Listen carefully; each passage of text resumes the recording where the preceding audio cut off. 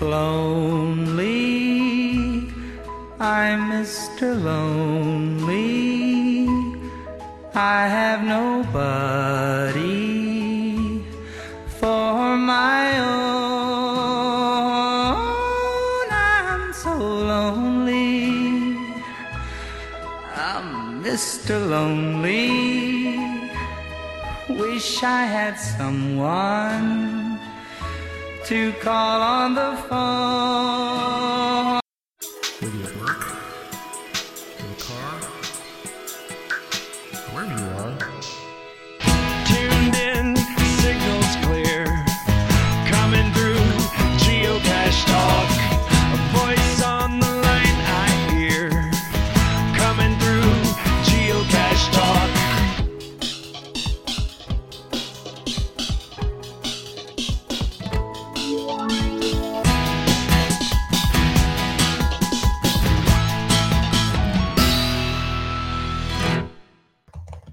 Well, hey everyone, time for Geocache Talk.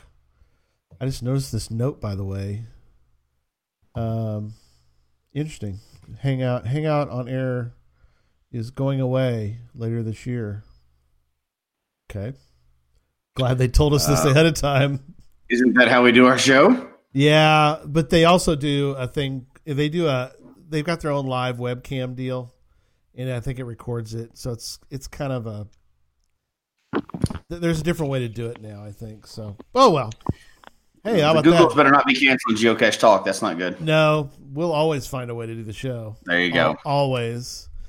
But it's time for Geocache Talk. Whether you're at work, in the car, wherever you are, we hope you enjoy this show about the great sport of geocaching. If you're watching on YouTube Live, you can be part of the adventure tonight. Join us in the chat room. Participate with others as they watch the show. The link to the chat room is on the Geocache Talk front page. If you go down a little ways, you'll see a little link to it.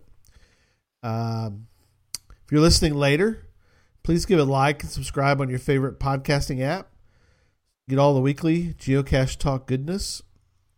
Big thanks to the Travel Bugs for the music and our featured patrons: Demon Hunter 2, Electric Water Boy, Aggie Jedi Master, Antaeus, Joshua the Geocaching Vlogger, Nick at Cashly, One Kind Word, Butterfly Girl, Loon Trackers, the Aussie Geocacher, and our new patrons, GeoVet91, Nitty Gritsky, E-Ray Bowl, Hoffer15, H2SG2, Bember, the Happy Hodag, Tick Magnet, Canterlopes, and GSM X2. If you'd like to become a patron, head on over to patreon.com/geocache talk for more details. Patrons get the blackout coin. There's Jesse's got one. There's Jesse's. Yep. Very cool. Mm-hmm. Blackout coin. He's got it out of the car right now. That's right. Other geocaching items during the year. Zipper pulls. We sent those off to our patrons this year. That was our kind of extra little bonus deal this year. Other geocaching items, bonus content. We had our first family meeting, patron family meeting this week on Thursday, which I think it went pretty well. What did you think, Jesse? I think so too. A lot of people were able to show up. I know we'll never be able to have a time where everybody can show up in the middle of the week, obviously, but right. 80 plus people were there and able to come in and chime in and say a few things. So that's good. And we got a lot done, which we can't really talk about live on the show, but something big coming up. And it was really good to have some information, knowing that we're heading the right direction with our next big project. So that was a lot of fun. Plus we got to chat. So that was good. Yeah. Off air. Yeah, it was good. It was a good time. And we had a lot of the patrons who were able to make it, so that was kind of cool. Some had issues getting on, but we'll work through all those kind of things going forward. So support levels start at as little as Bison Tube level, which is $3 a month. Well, let me welcome my host, Jesse. Good evening. I'm glad to be here on this Father's Day. Yep. Happy Father's Day to you, my friend. I hope you had some fun today. I did. I had got to talk to all the boys, and Joshua was over. We went to dinner. He took us to dinner, and so it was good. It was good times, especially after Friday. Yeah, you had quite the drama Friday. Yeah, I did. Did you put that information out there? Kinda. I put it on Facebook, but okay. Well, it's out there then. That's a lot of people saw it. Yeah. So for those that haven't, I was driving home. Car lost power.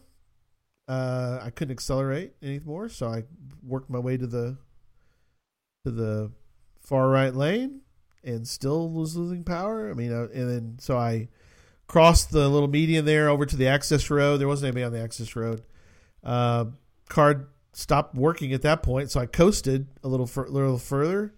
Found I wanted to get off of even the access road, so I got on the first street that I could coast onto. Stopped the car.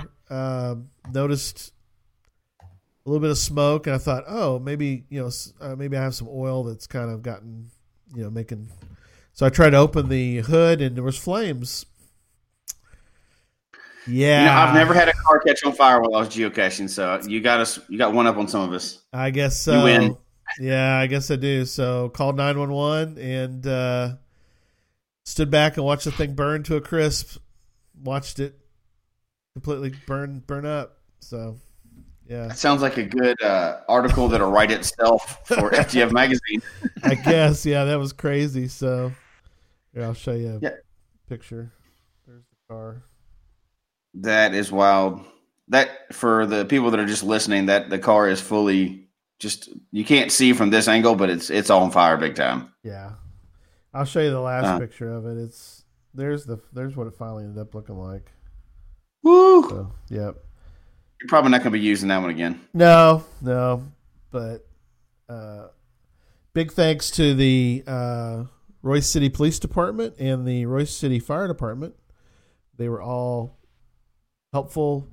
Fire department got there as fast as they could. I mean, from a 911 call to the time from the time I called till the time that they got there is like 10 minutes, which is, I think, incredible. I mean, first person there was like local. I mean, he didn't have a truck, but the truck pulled up not too much longer after that. But by that point, it was already popping. Yeah, I don't think even somebody mentioned an extinguisher. I don't think even if you had an extinguisher, you'd been able to do anything with that. That thing was maybe on fire big time. Yeah, I mean, I had here's the part of the problem is that unless you have something, because unless you want to burn your hands, how are you going to get the hood open far enough? Yeah, I'll pass. That's what insurance is for. That's right. You didn't set that car on fire. No, it just electrical fire or something caused it. I'm glad you were safe and you still got to enjoy your weekend and have you weren't spending in the hospital. That's good. Yeah, no, just out of Geomobile for a while. So. Oh, well. So I guess we'll send a shout out now at this time to all the fathers out there. So we're recording this live on Father's Day. So. Well, let me let's jump in. Let's start the show. We'll get Russell on. So show 153 for June 16th. We welcome Russell Korfman to the show. So welcome to the show, Russell. Thank you. Thank you. It's good to be here. Thank you. Yes, we're so glad to have you on. Happy Father's Day to everybody. Mm-hmm. Yeah, I sent a shout out to my dad. He listens to this show, so yeah, he's not caught up yet though. So he's trying to catch up. He's going in order and trying to catch up. So you probably won't get this for a couple months, but right. But shout out to him anyway. But that's good. Yeah, I got to have fun today. So we went out and played this weekend. Cool. Hung out with the family and did a lot of fun stuff and dinners and stuff that we wanted to do and cooked around the house. And my oldest daughter is making a card game that's totally unrelated to geocaching, but we were testing it again. So we just got to sit around and play games, and that's awesome. I can't beat that for Father's Day at all. No, that's perfect. And she's planning for college. Yeah, she's heading off. She's going to UNLV. Going to be a big old cheerleader. Not too far off. I guess a little bitty cheerleader, but still. It's a big deal. So. Yeah, it's a big deal, but little person. Right. So, Somebody's asking about your trackable in your car. Did it get burned up? Yeah, burned up to a crisp. You know what was bad too? Because I didn't have time to think about it. I also have to replace. A friend of mine is going to replace it, by the way, because I know the number. I just need to replace it there. But in the car was my tag. That tag you bought at Geo Woodstock? Your Memphis Mafia tag? Your badge?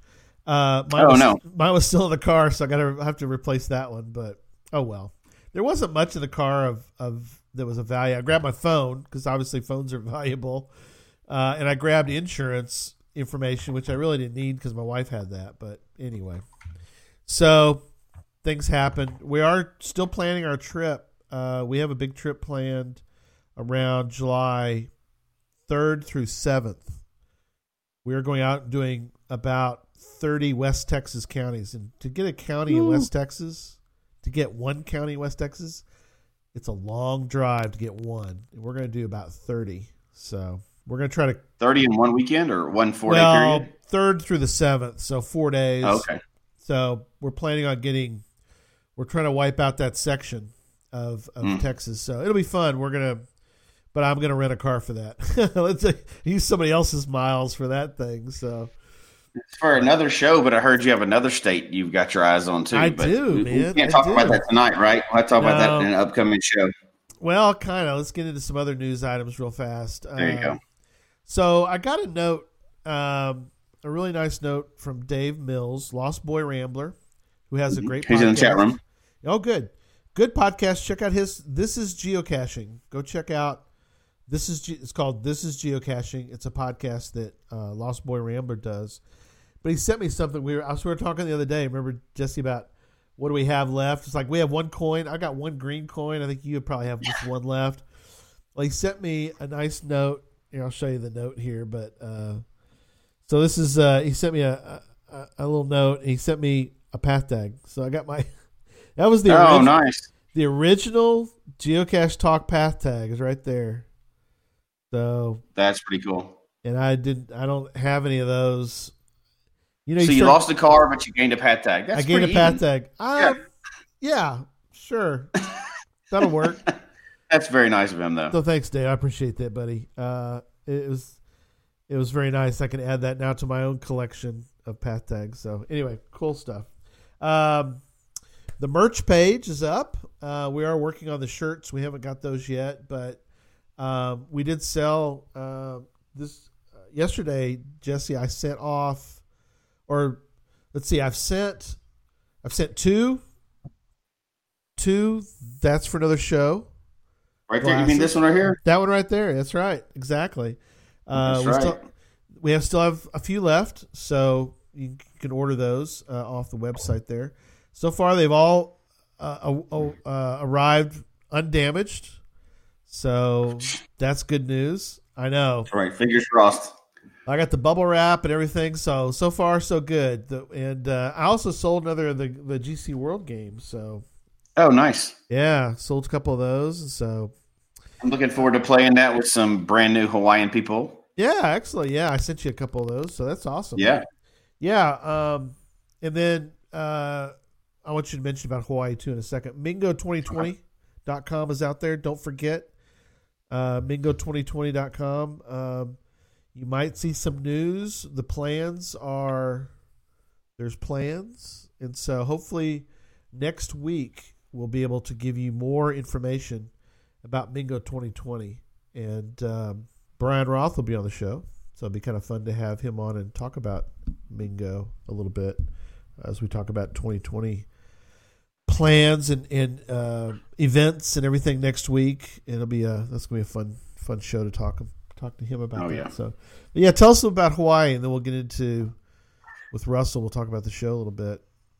So Hawaii's coming up. We'll be there, and I think not this weekend, but the next weekend we'll be there. So pretty excited about that. Very cool. And so, of course, when we go somewhere, we always try to get every cache type. Well, one of the cheater ways to get one of the cache types is the event cache. So we always like to host an event while we're there. It's and good to see people, right? Yeah, oh, absolutely. yeah, heck yeah. Oh, yeah. And so we reached out a little bit on Facebook and we found one of the local coffee shops, and we're having a coffee event there on a Saturday morning. Yep. And there's a few people already that have said they're going to show up. It's pretty early, but I didn't want to really infringe on people's day. So 4 or 5 people are going to show up so far, and cool. We're going to have an event and, give away some swag and hopefully play a little card game, GC World. You may have heard of it. And then hopefully get out and get some caches. But we're right in the area, so we're going to Oahu. So we're super lucky when it comes to geocaching, right? Because we got an event. There's a webcam right across the street from our hotel. All the cache types are right there. The oldest cache in the state is right there. That's cool. So it's perfect. So we'll get our caching knocked out pretty quickly and get to just lay on the beach for a while and then do a live show from not a live show, but a show from that broadcast show from down there. Yeah. We're going to do a show. Jesse's going to do a show from Hawaii. So it's going to be cool. So very cool. Yeah. We'll get more info to people as that date gets closer. So, all right. Well, we're going to talk about the lonely cache, the poor lonely cache out there. And there's a lot of lonely caches, but, so Russell, tell us a little bit about your background and kind of tell us how you got interested in the old lonely cache. That's so I started geocaching in 2003, found a few then. Oh, great. And then I really didn't cache for several years, and end of 2007 I started geocaching again, and there's this guy up the street from me, Arizona Ranger team, family geocaching team, and he told me about this website called Deep Southwest Geocaching Project that basically did a lot of what Lonely Cache does. Right. And it basically went defunct in 2011. Oh, okay. But basically, through that website, it made it easy to find caches that weren't found as often. So I like to go and hike and do backcountry stuff, and so that fit in with things that I like a lot. Cool. So yeah, I guess that's basically how it all got started. Right. And the website, if you want to play along with us tonight, or even past tonight, is Lonely Cache, singular, lonelycache.com. It's in the show notes, but in fact, I'll put it in the chat room so you can play along with us as we discuss just lonely caches, obviously, in general. But we're going to talk about the website too, because there's some cool stuff about there's some cool stuff I didn't realize until we got started talking about this whole topic, and it was just kind of neat to hear about. We'll talk about tonight about the point system and where Memphis ranks and lots of cool stuff about it. Not very high. Yeah, it's okay though. It's where I'm on there too, but so I need to get my score ahead of his score, Russell. So you need to help me with figure out how to get ahead of Memphis, because I never gotta go up to Idaho. There you go. Get some catch. Yeah, we'll talk about.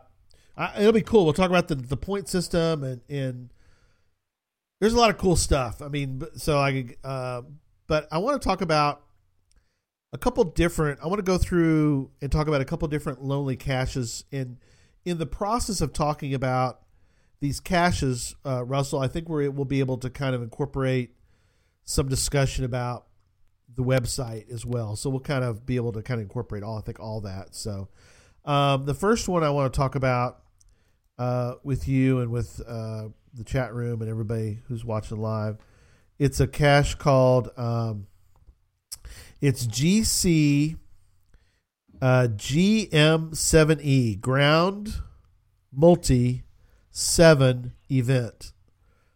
It's a traditional. We'll start with this one. It's called Doc Mark, aka Kiss My Cache, and I'm gonna do a screen share so we can kind of all look at this together. So let me do screen share, and then we can kind of talk through this together. There we go. All right. Does everybody see the screen? Okay. Let's see. Are we good? Everybody see the screen? Okay. So this cache, a cache by cacher Doc Mark, and It's a 2.5, 4.5. It's in Idaho. And we'll talk. Yeah, Russell, you mentioned about Idaho and why Idaho is interesting. A lot of people mention Idaho, but this one, location's in a wilderness area. Terrain is rocky. Check out this altitude, Jesse. 9,000 feet. That's like Walmart here. What are you talking about? They say, yeah, right. Says it'll take a minimum of 4 days to reach the cache and return to the trailhead. Now that is serious. That's geocaching, baby, right there. That is awesome. Isn't that crazy? So, yeah. This is. Look at the map on that guy. Look at that thing. See, the scary thing with a cache like this is, like, that owner is not even in the game anymore. Right. So it may or may not be there. Right. And that's something. So this one, by the way, it has been found once. It was found back in 2004. But this is where it's like 100 years ago. I know, but this is where the intrigue comes in. So Russell, this kind of cache, it fits Lonely Cache because it's been found. Is that right? Is that a good way to put it? Well, it doesn't have to be found to be in Lonely Cache. I mean, Okay. any cache will be in Lonely Cache, but the owner won't get credit for that cache until it's found. Okay. So what makes it a lonely cache then? I know that sounds like an obvious question, but we don't really define that. Okay. Basically, It's just an amount of time? we just have a scoring system. So Okay. basically, how many points that cache is accrued over time, the higher it is going to be worth more points. Basically, the scoring system is a ratio of how old the cache is by how many people have found it. So the less found the cache is, it'll be worth more points. Very cool. Well, that makes sense. So there's nothing like it says it has to be 6 months. It's just however long it's been found, however long since it's last been found or been out by the number of finders. Right. Okay. And it's like 50 points per year. Is that what you said? A cache accrues 100 points per year. Okay. So if a cache is found once every year, it'll be worth 100 points. If it's found once every 3 years, it'll be worth like 300 points.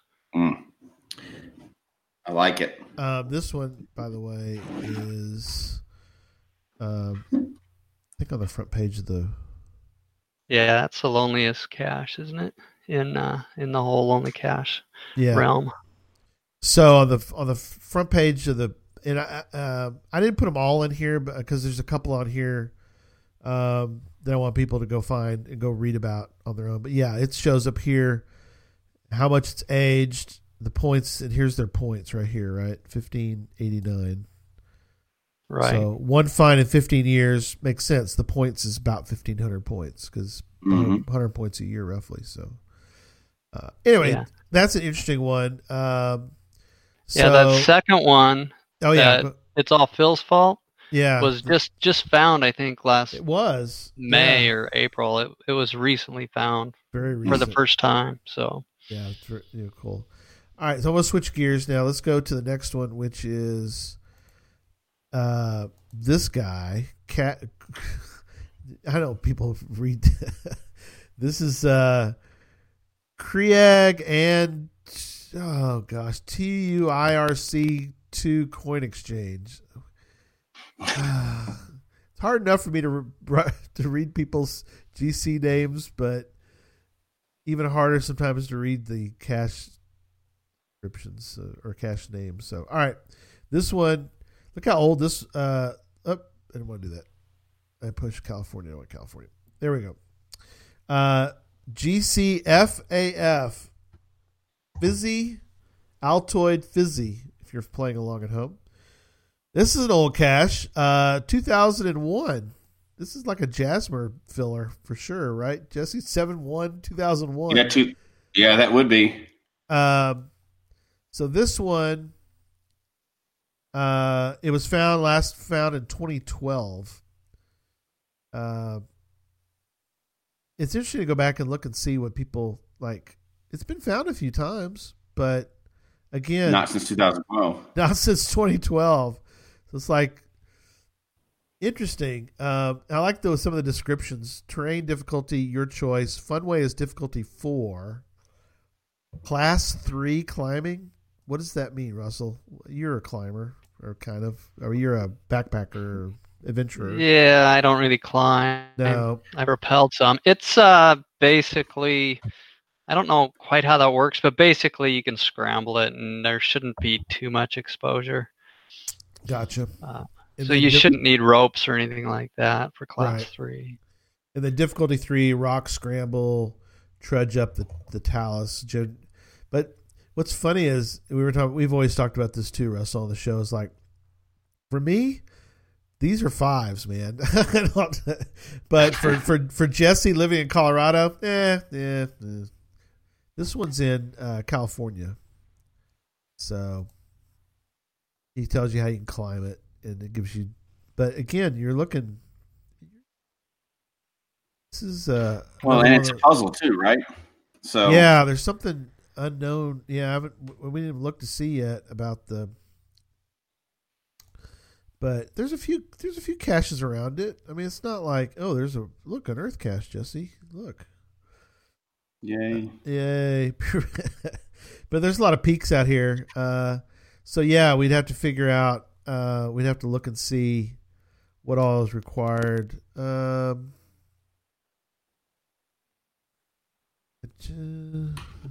trail.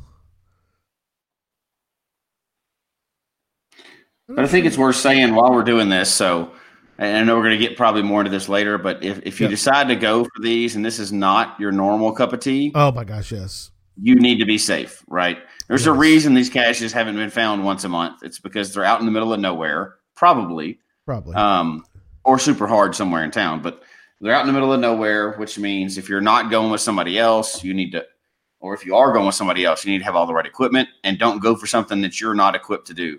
Absolutely. If you know you can't do class 3 climbing, don't be a news article. Right. You know what I mean? You're right. Don't let this be, the last cache you ever go for. Right. Be safe. Follow all the, safety guidelines, and, if you use a beacon, make sure you're using your beacon. If you use any of the safety equipment stuff that you normally should be using, use it. Absolutely. Don't just go, oh, I want points, and we never hear from you again. Exactly. Yeah, we'll get into a little bit of that because Russell's done some of these searching for lonely caches, and you got to plan correctly. You can't just willy nilly go. I'm going to I'll decide today I'm going to go after one of these caches. No, you've got to plan. This is interesting. This is the letterbox. It's a 4.5. It's in Idaho. What is the deal with Idaho, Russell? What is the deal? I don't know. I know. So I said Lonely Cache was based off of that Deep Southwest geocaching project. Right. So a lot of the people that live in the area that the DGP covered are familiar with this and kind of got into this game of finding lonely caches. Right. And after I created Lonely Cache, we expanded the territory. And so Idaho was never in that. So I don't know how much the people in Idaho are playing this Find the Lonely Cache game. Sure. So I think that's a lot of it. Cool. But I think it's also just remote wilderness areas. Sure. There's a lot of them up there in Idaho. So that one, what'd they say, a 4-day in and out backpack to get to? Yeah, so 4-day. Yeah. So how much of an area do you pull these caches from? Is it certain states or is it everywhere? I'm sorry, what was that again? The caches that are on this list, it looks like there's a lot of Colorado and Idaho, like you were saying. Is this all caches or just caches in certain states so far? Yeah, Lonely Cache's territory is limited to, there's basically 10 states in it. I got a list right here. So there's Arizona, part of California, Colorado, Idaho, Montana, Nevada, New Mexico, Texas, part of Texas anyway, Utah and Wyoming. So that's the only areas that are covered right now. I'd love to expand, but it's a fairly database intensive application. Yeah. And I have some issues with a web hosting service. Right. So. But yeah, be love to expand. I know a lot of people are like, I think you're going to get a lot of people who are, I wouldn't say frustrated, but they're like, oh man, I wish you would go to, but maybe one day. I mean, I've heard rumor that geocaching is going to add some tools to help find these lonely caches, so I can incorporate that without necessarily doing the leaderboards and stuff that we have for those other. So hopefully, if that does occur, be able to do something for everybody. Cool. That is cool. Yep. All right. Let me go back to, this is interesting. Let me go back to screen share. It's just interesting that there's some caches out there like this, the ones as you're bringing this next one up. Yep. That there's caches that get hit every single day, but then there's some caches out there that are just not getting hit very often. Right. And it's just, is there a threshold? Is it because it's just super hard in these backcountry caches? Or, do people just tend to want to get 30 caches in the same amount of time they could be even planning for one of these? Yeah. Right. There's a lot of that. So the whole principle behind the scoring system is kind of based on what the guy that created the DGP called the effort avoidance principle. So the higher the effort goes up, the more people avoid doing it. So whether that's, the trek to it or the effort to solve a puzzle or whatever. So I think that has a lot to do with it. I agree. So there's a question from the chat room. I'm trying to catch them before they they scroll by. Go for it. So Tom asked, he said he has 2 scores on some with the second score in parentheses. What does that mean? And I don't. Okay, right. So basically the score without parentheses is the point value that cache currently has. Mm-hmm. And the one in parentheses is what the point score will be the next time it's found. Oh, okay. Interesting. So we call that the next find cache points as opposed to current cache points. So if you have a cache that's been found once and it's been out there 2 years, it's worth 200 points. But as soon as the next person finds it, it's going to drop by half. So right.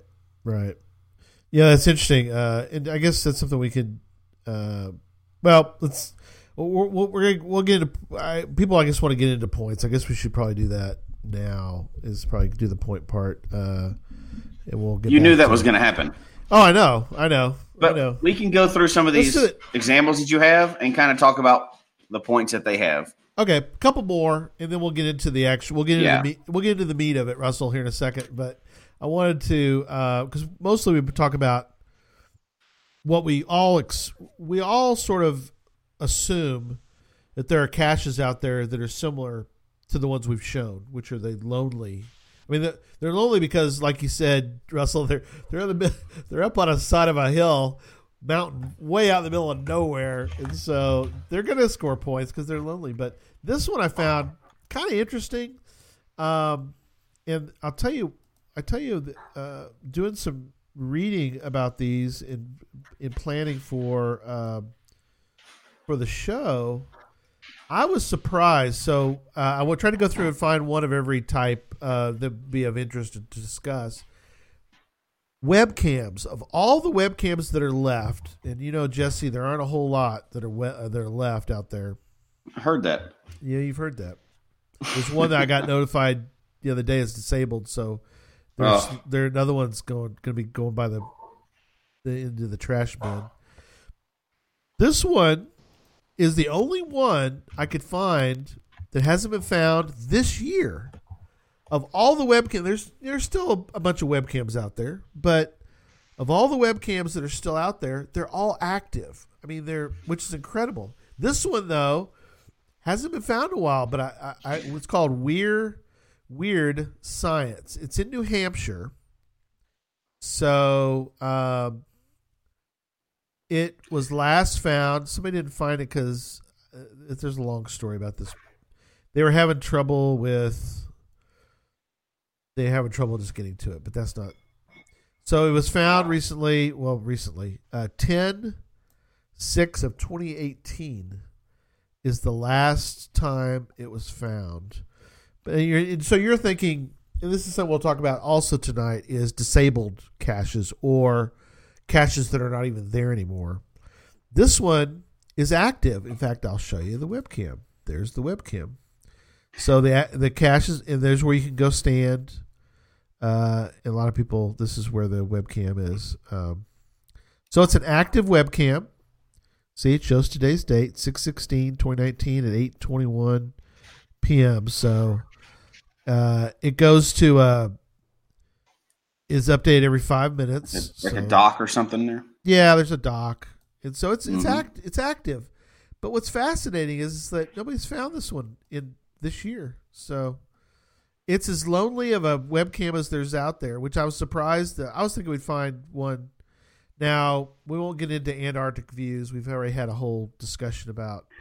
Yeah, there's definitely different opinions on that one, but But this is one that's semi-active. I mean, it's been found how many times here? 276 times. 276. Mm-hmm. So that's a lot. That's pretty active. But it's been DNF 7 times. Yeah, that's odd for a. Yeah, DNF 7 times, but it hasn't been DNF'd in a while. Look at all those webcam, take a photo, take a webcam photo, take a webcam photo, take a webcam photo. You have to go back a ways, but anyway. All right, let's move on.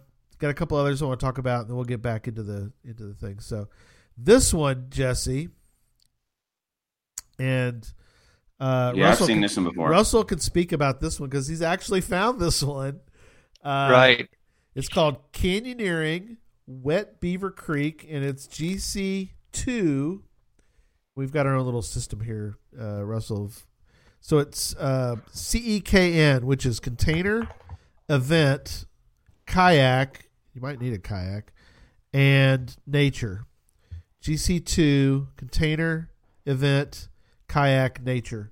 And it's a Where I Go. I don't know if you've ever heard of a Where We Go? Am I saying it wrong? Okay. Where I Go. It's a 5.5 Where I Go. It was placed the best out there. Placed in 2010. It's in Arizona, and they have. I have to give props to the owner, Jay Canyoneer. And you said you kind of know who this. You know who this person is, right, Russell? Oh yeah, friend of yours? Good friend of mine. Did a good job of setting up the. I kind of like the fact that he's got photos here. I think that's kind of neat. So again, this is another one you plan accordingly, because you were saying before the show, Russell. This is a full day. This is a. I'm going to find one cache today, and this is it. Well, there was a couple where we started. We had to drop the car off at both ends, right? And a lot of people would have done that maybe overnight, because it was a pretty long hike and there was a lot of swimming involved, and then the ending was actually a big surprise. It was a pretty sketchy place that we were able to climb to without ropes, but we thought we'd have ropes almost. So wow, that's incredible. So. Well, just remind you that there's some of those type of caches out there, right? We forget sometimes because there's so many in town, and just so many that are just grab and go.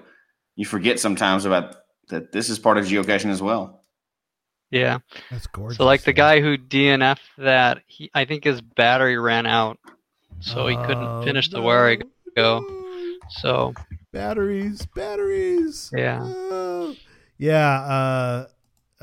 This is interesting. This kind of, I guess, speaks well, Jesse, to your favorite type, is that not the batteries. That was a different problem, but the fact that you can make these, you can make basically you make a Where I Go as easy as you want. I mean, we've talked about that before. It's like start here, yeah.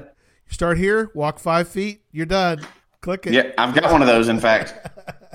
Right. Don't you have one? It was like the easiest Where I Go in the world is. Yeah, that's actually what it's called. Or you could do this, which is Mm-hmm. a 5-5 all day hunt. So again, this one's kind of cool. You get a lot of write notes about, hey, are y'all interested in doing this one? Been found 3 times. Arizona Ranger team found it back in 2012. And then Russell, you found it 2012. Yeah, 9/16/2012. Yep. So Yep. And it's like you said, it's only been found a couple times. It was published in 2011, and other than the fact that these are just out in the middle, I mean, it's gorgeous, but obviously the difficulty makes it, something you got to really do. You really do have to plan for. Is that why you're thinking that a lot of these are become lonely? That for sure has a big impact. I mean, they take a lot of effort to get to, and a lot of people just don't want to do that or aren't maybe up for the physical challenge, stuff like that. Sure. Okay, so let's switch gears and let's talk a little bit about let's talk a little more about the website and the scoring, because it is interesting. Let me bring that up again.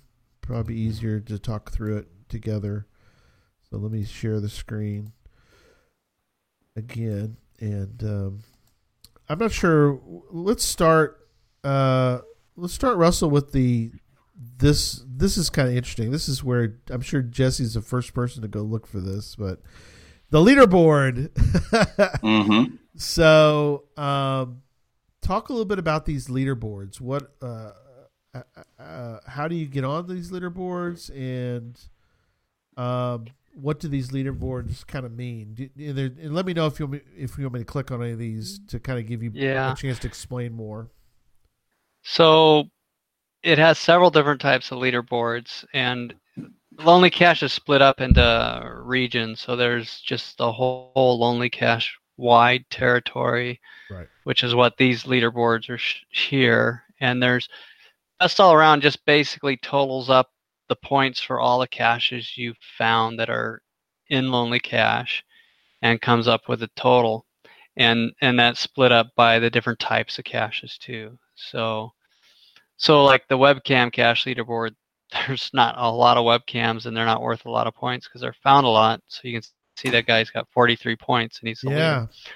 But then makes sense though, because like you said, if they're found all the time, it's hard to get points for. Yeah, and there may actually maybe several people who have the same amount of points, but he would have been the first one to find all the caches, I guess is the way to put it. Sure. But then if you look at the overall, which is basically all the cache types, the leader has like 300 and some thousand points. Yeah, 360,000 points right now. Right, which is pretty huge. And it's kind of broken up by points from hides and finds. So like the second guy's has a lot of lonely hides, that bike Potog. Gotcha. Mm.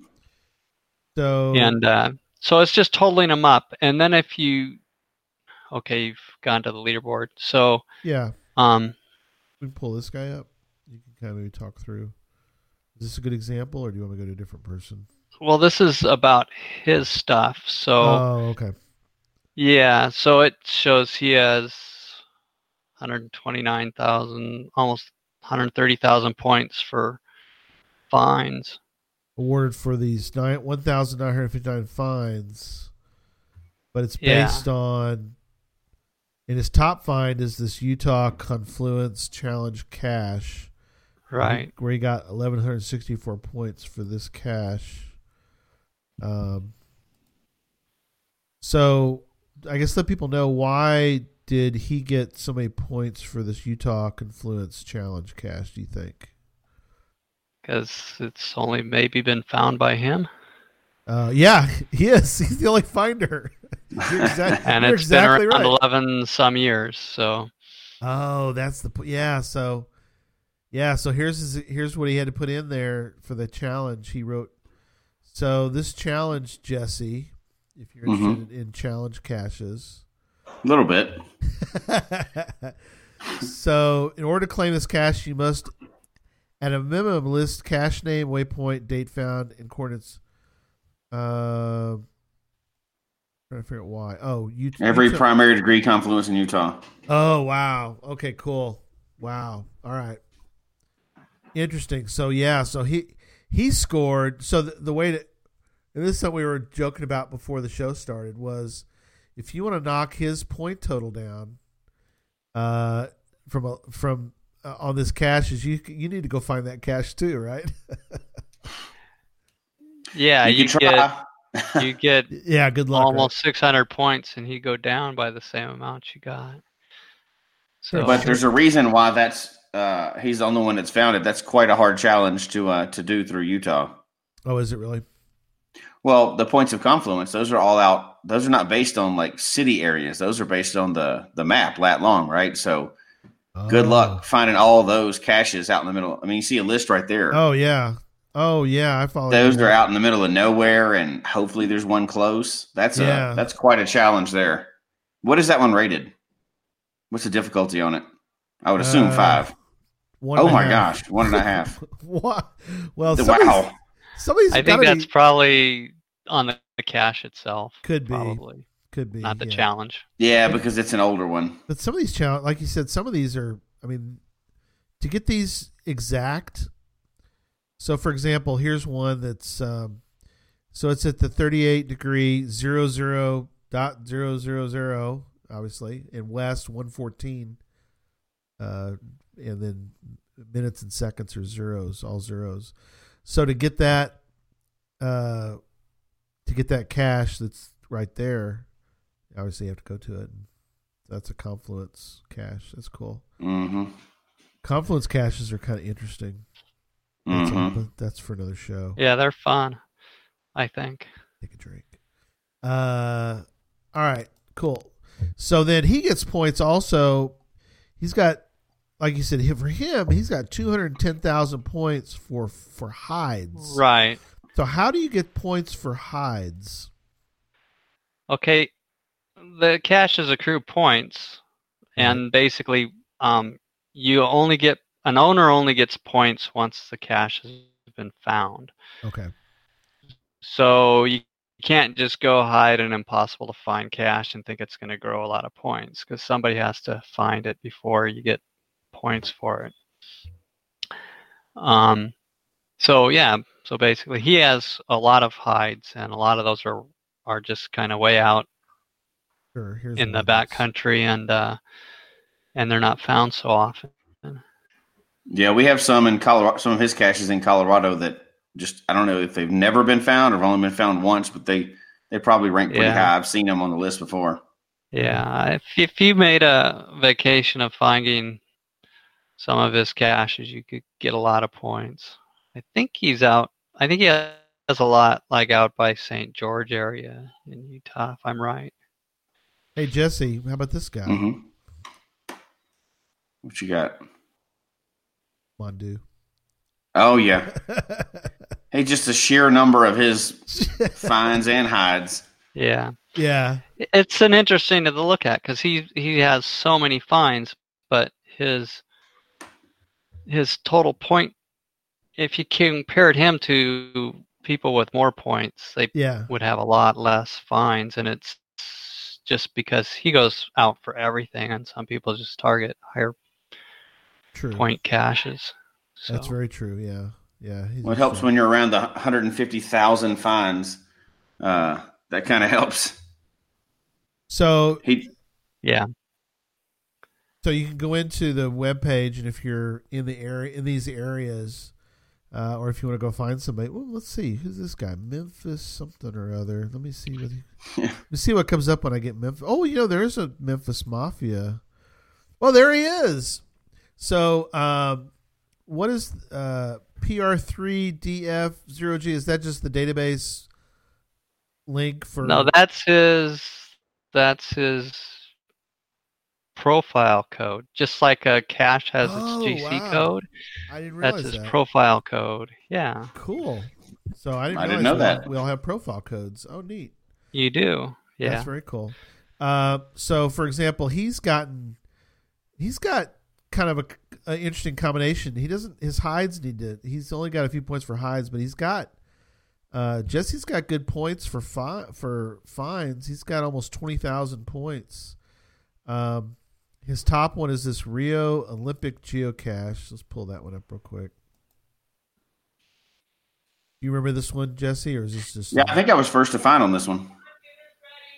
Oh, okay, cool. Oh, wow. Yeah, this one. Oh, yeah, you were. Oh, I'm the only one that's found it, looks like. Yeah, it was published in 2016.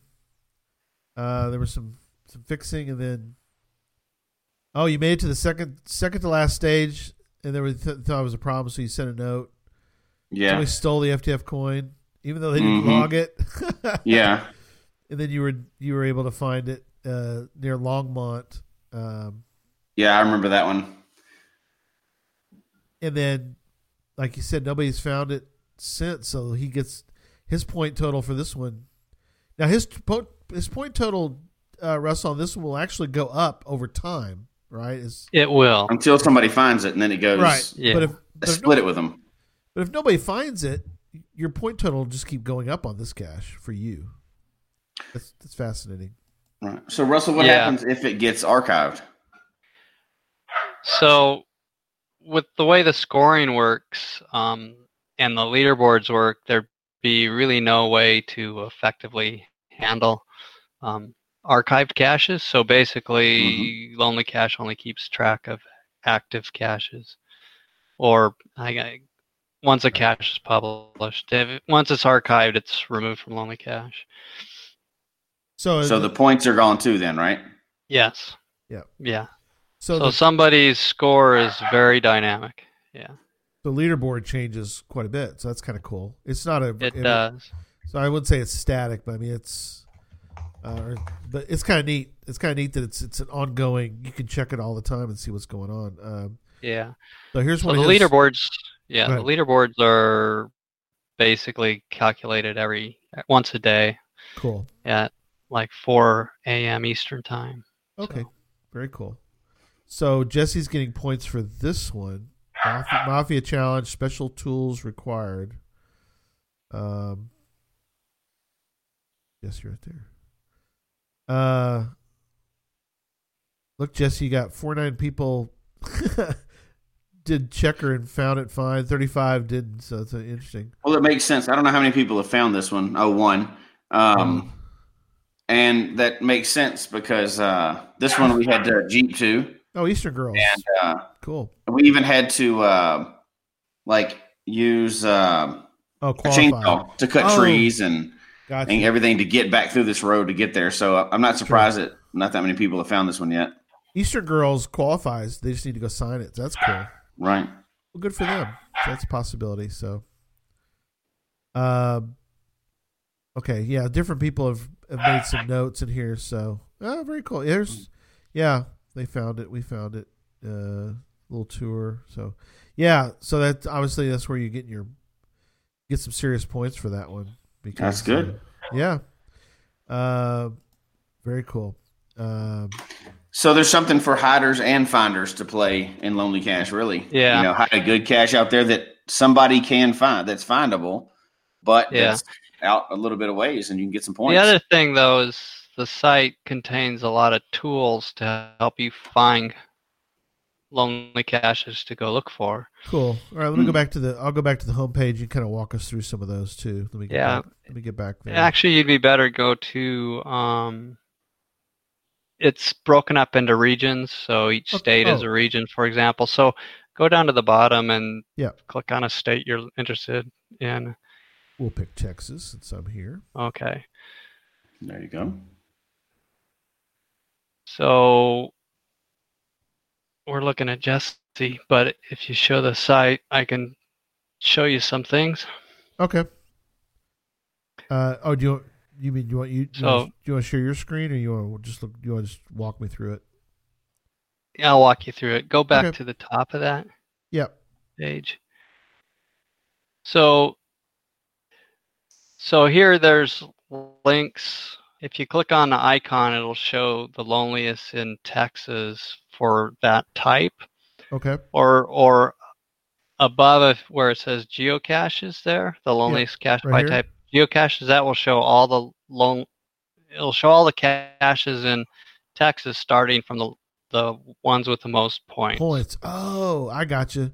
So this Okay. way is an interesting way. If you really want to go after points, and you're not really like regardless of the kind. Ooh, Jeff Davis. I gotta go out to Jeff Davis County here soon, so I could go out and find this cache. So yeah. Let me go back. I'm sorry, I got excited. So all So right. that shows you.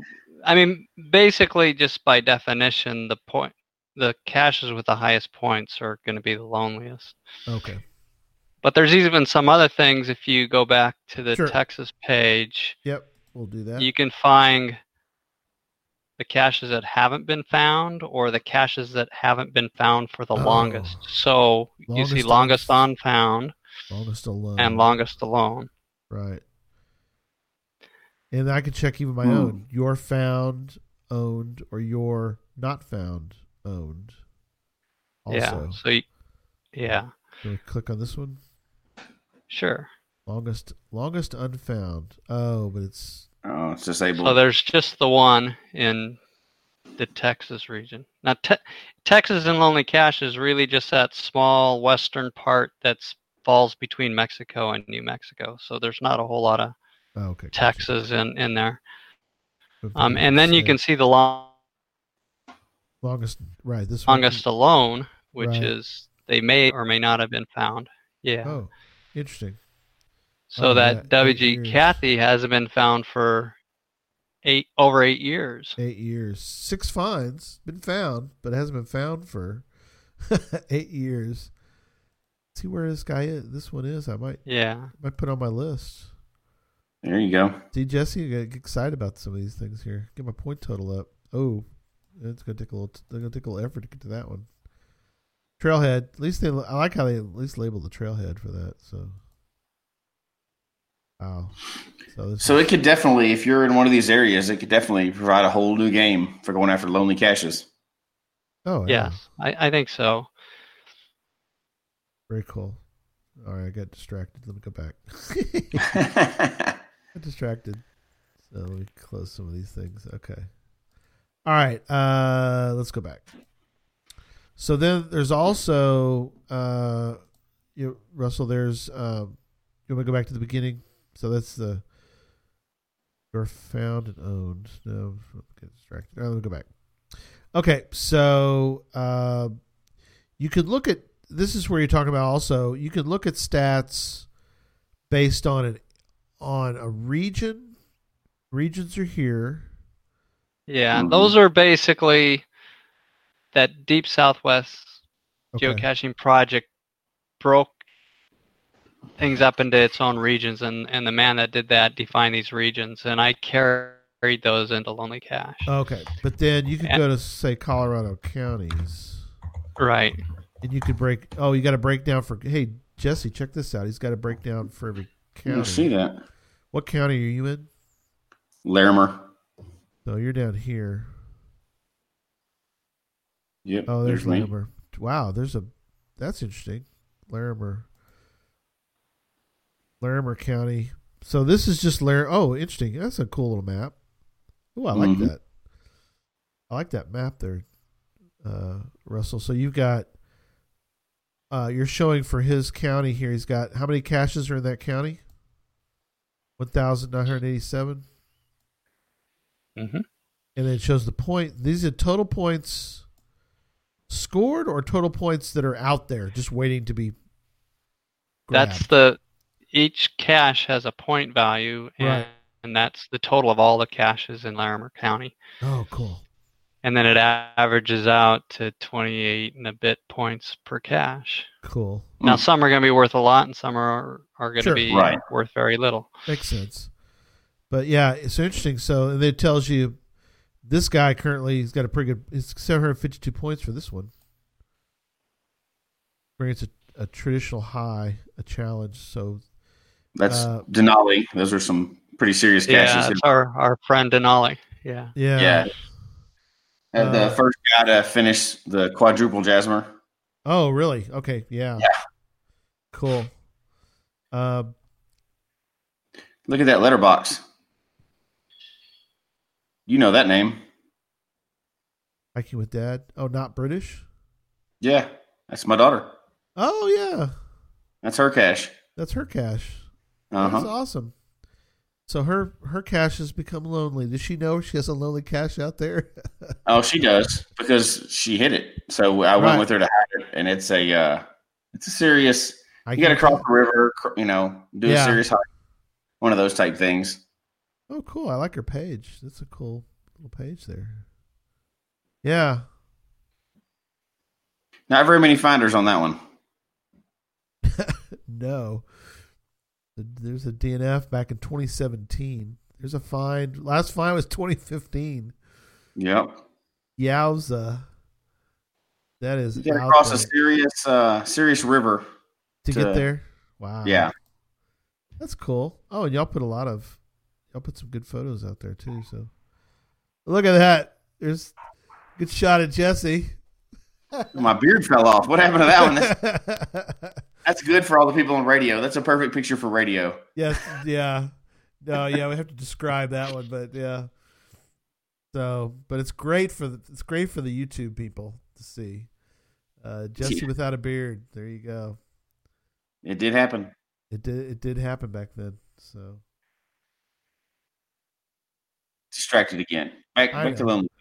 But I'm glad that's kind of it's sort of like, I wouldn't say it's a pride thing, Russell, but it's kind of a cool thing that you got, if you have one on there, you're like, yeah, it is lonely, but yet it wasn't designed to be found every day. Right. It just, again, remember that there's different types of caching out there. There's all different types. Yeah, absolutely. Now, this is interesting too, Russell. There's a recent notable find. So these are the points that have been given out fairly recently. Right. It goes back the past 30 days. Okay. For that. So that's for Larimer County. And if that's where you're still at. Cool. Yep. Yeah. And then you can click on the more recent finds and it gives you a little more information on that. Oh, neat. So yeah, it's fun to keep. I like to keep track and see what people are finding. Yeah, that's kind of neat. So yeah. Very cool. So it'll show the last 100 finds that are worth the most points in that area. That is cool. And it'll show, and then that's where Electric Water Boy was asking about the parentheses. So right now, or the last person got 25 points. Next person on this one would get 24 points probably. Right. Cool. I like it. Interesting. Mm-hmm. Very interesting. So, all right. So I'm going to stop sharing for a moment because I got some other questions to give you. So let me stop sharing. Okay. So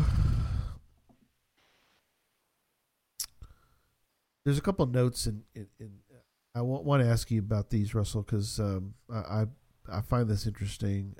You wrote this is from the webpage, but there are some geocaches that seem to only be visited a few times a year. Some lie waiting for a year or more for a geocacher to seek it out. The reason why are many. Perhaps an overnight trek far into the backcountry is needed to reach it. Perhaps it takes solving a difficult puzzle. We didn't really talk about that tonight, puzzles, to know where it's located. Then again, geocache may be a multi-cache of several stages. That's another good reason why. Many miles of travel. Also, special equipment. Oh, yeah. Oh, special equipment, technical climbing or scuba diving. Whatever the case, an effort well beyond the ordinary is needed to reach the geocache and claim a find. That's interesting. It's something we didn't really talk about tonight, or didn't really have time to. But you might have a difficult cache just down the street from you. but nobody could figure the puzzle out. You'll need Electric Water Boy to help you on that. So, it's not always. I mean, they're cool. I love this idea. These caches out in the middle of nowhere, but also it could be just a difficult find. So. Yeah, we talk about the back country, but it can be a misnomer because some of these are front country caches. So sure. Yeah, there are several. Then you have a note about the Lonely Cache Hunter. We'll talk about that actually in a second, but I want to talk about one of our sponsors. And for tonight's sponsor corner, we've got Cachly, and I think Cachly is a good one to use tonight as our sponsor. Cachly, the foremost geocaching app. Cachly added to its app Lonely Caches. So if you were to look, I was going to give an example. When Russell mentioned that he caches with GPS, right. So that means he's like an authentic cacher. He is. But I want to show. He has one over on us, but for those that use the phone, Cachly and Gary's about to show it here. They added the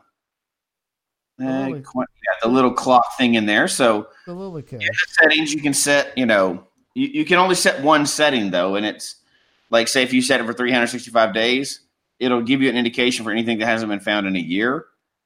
It doesn't go as far as the points. It doesn't tie into the points, but that can help you start narrowing down. If you're going to start going for these lonely caches, you jump on Lonely Cache after that and find the points total. Yep. See, it's got a little clock on it. Tools would be great to work together. If you're a Cachly user, this is a great topic for you. So there's a cache that's a good example of how on Cachly they do show caches that haven't been found in, I think it's a year. Is that right, Jesse? Well, it's user set. So if you set it for a year, it's a year. Oh, it's user set. That's even better. Mm-hmm. I didn't realize that. It's probably what I have was probably the default for that, but that's sweet. That's a great example of why if you're iOS, and we're not going to get into a debate about. I mean, if you're not on iOS, you don't have Cachly, you can move on. That's okay. Go get GC Droid or CGO or something. But if you're on iOS, there's no reason why and you use a phone. There's no reason why you should be using the regular app. Use Cachly; it's so much better, and it's cheap. I mean, spend a few bucks and get you a really good app. I mean, if you're a fan of geocaching, and I hope if this conversation tonight has excited you at all, right? Then he's going to help you out, get you started going over there, and you're going to dive into Lonely Cache right after that. But it's perfect tools to go together. Absolutely. Okay, so you also got Russell. I like this write-up you have about the Lonely Cache Hunter. There are some geocachers that seek out these lonely geocaches. These intrepid souls may spend hours pursuing maps to find possible routes to a backcountry cache. Some will spend days, weeks, or even months working through the layers of some perplexing enigma. That's true. Vacations will be planned, equipment bought, skills developed, if I could read, all with the goal of finding just one lonely geocache. So you recently found a lonely cache. In fact, I used some of your photos this week for to promote the show. So tell people about this one, because I think people like to hear about the actual adventure of things. So I'm going to show you the picture, and you tell me about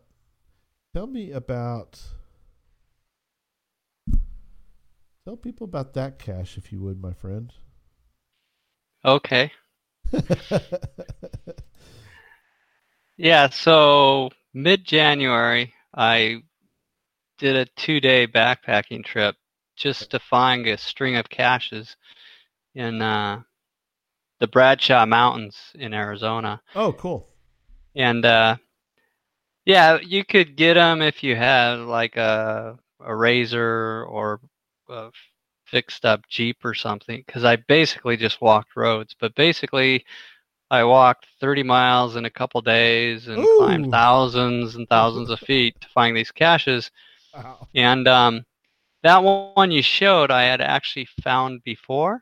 Okay. But several years ago, the Arizona State Trust Land Department said you can't have caches here, and they were all archived. Right. And then some people got it worked out, so they allow caches on state trust land again. And so that cache was unarchived or relisted, I guess. Right. So I went and found that. Cool. And so I had found that cache. Like, I think there was another picture with that. Yeah. Where I showed the log. Yeah. And I found it like almost four years after I had originally found it, and one person had found it a couple years before I did. Yeah, here's the. So I was going to show that. Yeah. So as you're talking about that, so here's the log. Yeah, there's the log. Yeah, so there's the log for it. Yeah. Right. So I'm on the top and the bottom of that page. So yeah, so that was fun. That's kind of neat. But there was a couple of other caches I found that hadn't been found on the same trip that hadn't been found for almost 5 years. Oh wow! So wow. Yeah. So it was just a good time. I like getting out and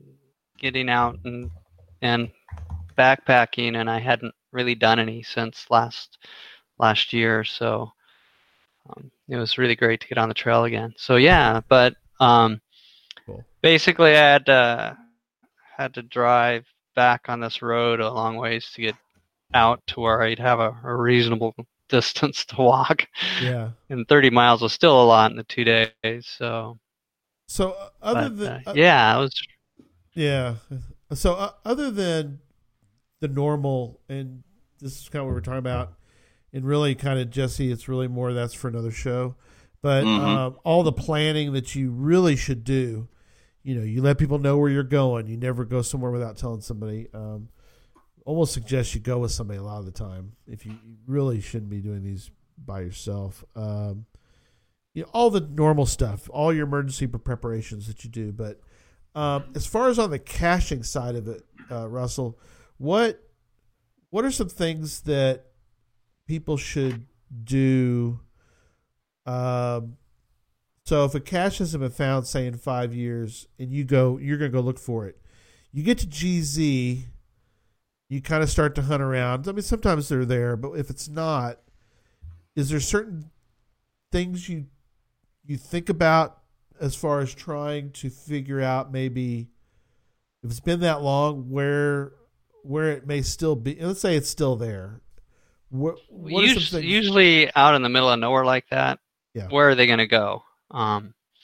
So rain, and a lot could rain possibly moved it a little bit, or possibly, but hopefully nobody put it where it'd get washed away. Sure.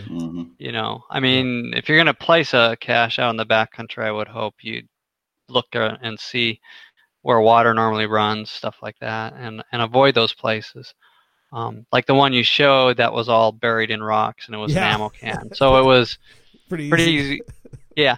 But the big thing is they just get buried under crap that falls. So sometimes it looks like there couldn't be a cache there, but it's just buried under leaves and stuff that have accumulated over a few years. I mean, even like where I was in basically the desert, the chaparral and stuff, there was still leaves and stuff, over those. Sure. So, Russell, or the bushes grow up around them, so it's just harder to even get right to ground zero. Oh yeah, forget about those. Do you contact, if it's been, let's say it hasn't been found in a couple years, do you look and see if the owner's still active? Do you contact the owner to say you're heading out there, or do you ever try to contact them at all? Or some of these are gone, right? Some of these guys that haven't been found a few years, the owner is not even in the game anymore. Right, that can happen. I might if it had some did not finds on it, just Makes because sense. maybe it really isn't there. So, but not normally. I normally don't. They're usually there. I mean, my wife and I looked for one that hadn't been found for over 5 years, and we didn't find it. So, just I think last month, and so that was disappointing. But so we made a day out of that, and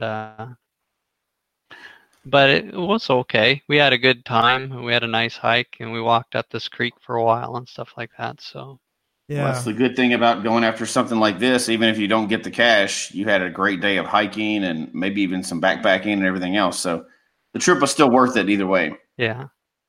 Well, something we, as far as planning, and I've told this story, but the one, Jesse, about the puzzle cache, we'd solved it, got to GZ, and because it was supposed to be a tree climb, and you get out there and it's like there's not a tree up still.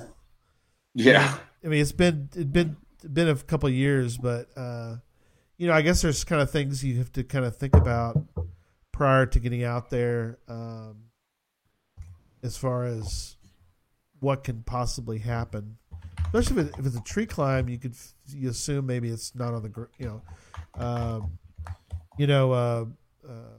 Cash the Line went and tried to find one before our show, before the Geo Woodstock show. He climbed the wrong tree.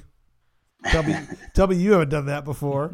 I know I have. Second, he got to the right tree. When he got to the top, there was a tether, and nothing was on the tether. So then he searched the ground. There was nothing on the ground. So, there are some things you have to think about in the fact that, well, like you're saying, Russell, if it's DNF'd, it gives you at least it gives you information. It gives you an idea. Like if the last was a find and there's nothing for a long time, then you're kind of like, you probably have pretty good hope that you're going to find right. it. I do like to read the logs too, because if people have been having trouble finding the cache, right.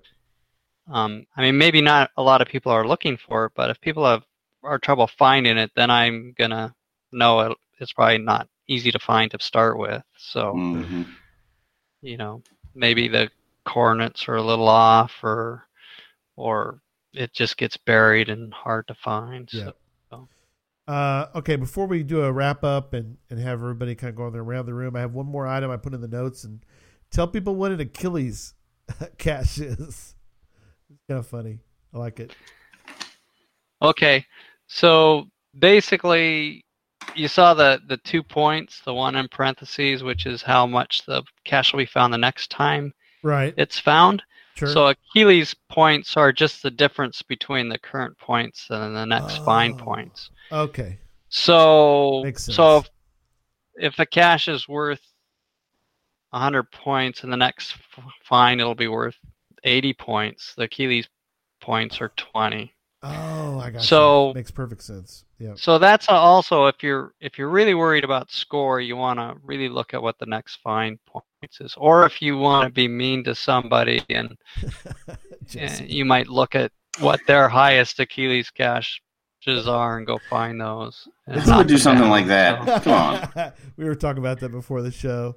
So that's Achilles points are points lost from the next find. So I need to go up there and find all the caches. I never will, but all the caches that Jesse's found and give him a lot of Achilles points for points lost.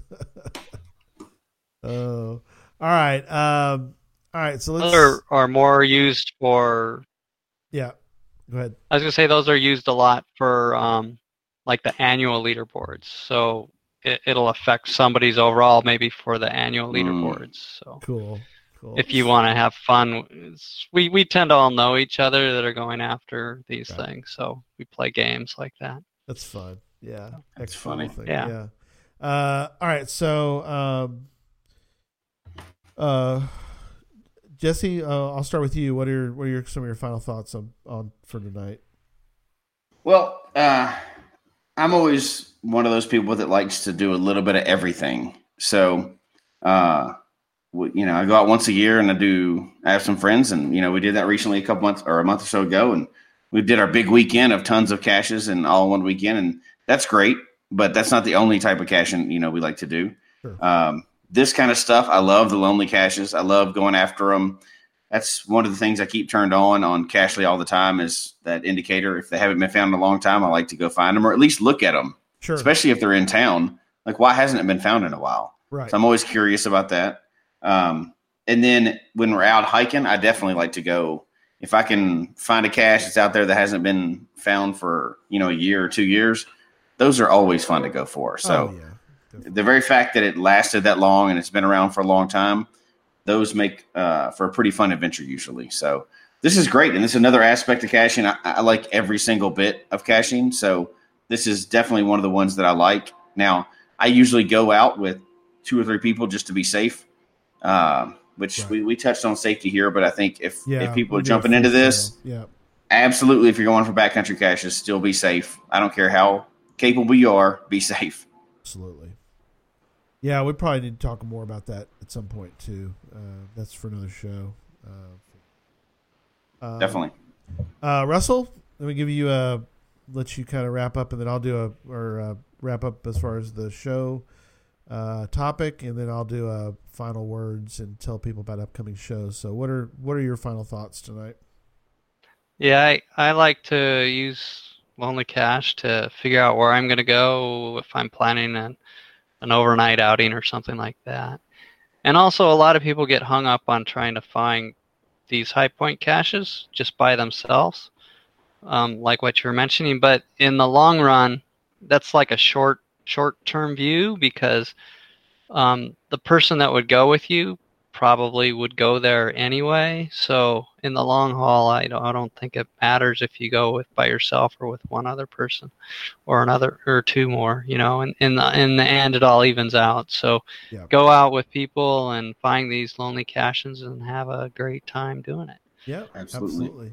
And they can contact you from the website there, or what's the best way for them to get a hold of you if they have questions? Yeah, they can. There's a knowledge book on the website. So if you go to the About page, then you can get to the knowledge book that answers it. It talks about how the scoring works, the point system, and the regions and stuff like that, and the various leaderboards. And there's also a contact page there. So basically, if you do that, it'll send me an email, cool. And so I can get in touch with you that way. Oh, excellent. And there's also a forum page. And we even mentioned there's a forum. Yeah, that's kind of neat to read through. It's not real active, but I look at it frequently to make sure nothing comes up. Yeah, or if something comes up, I can react. So yeah, well, hopefully tonight people will get on there more, and we'll get some more activity on there. So awesome. Well, upcoming shows next Sunday, we have Brian Roth, president of geocaching.com, will be on. We're going to talk about the 20 years of geocaching. Next year will be 20 years. Can you believe it? Somebody ought to celebrate it. I can't believe there's nothing going on next year. There's a lot going on next year. Oh, yeah, that's right. There is. You know that. Yeah. And we're going to talk about those things and talk about some other things too with Brian, and that'll be fun. Looking forward to that. And then in 2 weeks, we're going to do a show called That Needs a Virtual. Virtuals 2.0. Jesse will be in Hawaii, so he'll be doing the show from there on June 30th, show 155. And then in 3 weeks, we're going to do another show about Cache Tour, cachetour.no, tips and tricks. I've been using Cache Tour a lot lately. Oh my gosh, I've probably put in a dozen or more tours, and I've learned some things. So I'd rather pass them on to you before you start in. Here's some things that I learned the hard way, and so I'm trying to help people get the most out of using Cache Tour. And that should be a real informative show. Yeah, it'll be fun because it's not difficult to use Cache Tour, but it's a little intimidating when you first look at it because there's so much. But I'm gonna help people navigate through. Even tonight, even during that show, kind of like we're gonna do a Where I Go show where everybody will do a Where I Go. I think that night we'll have everybody create a trip, just so they can kind of see how all that works, and so that'll be fun. So again, it'll be I think it'll be neat to do that. So, well, folks, we hope you enjoyed the show tonight. Email us your comments, geocachetalk@gmail.com. Don't forget to follow us on Twitter, Instagram, Facebook, facebook.com/geocachetalk. And don't forget to click on the subscribe button below so you can see and hear the show on a weekly basis. And Russell, thank you so much for being on tonight. We had a great time talking about lonelycache.com, and look forward to hearing more from you and hearing more stories going down the road. But thanks again for being on and giving us the lowdown on the website. That was my pleasure. I really enjoyed talking. Well, yeah, it was fun. I like Jesse said, I find it fascinating. I'm so glad we were able to get on and do that. So, well, thanks again to everybody in the chat room for your questions and comments. We always love you guys in there, and guys and gals. It's great. So until next week, don't just talk about geocaching. Go find you a lonely cache, because there's ways to do it. You need to go do that. And when you do that, of course, you're going geocaching. Good night, everybody. Good night. Night.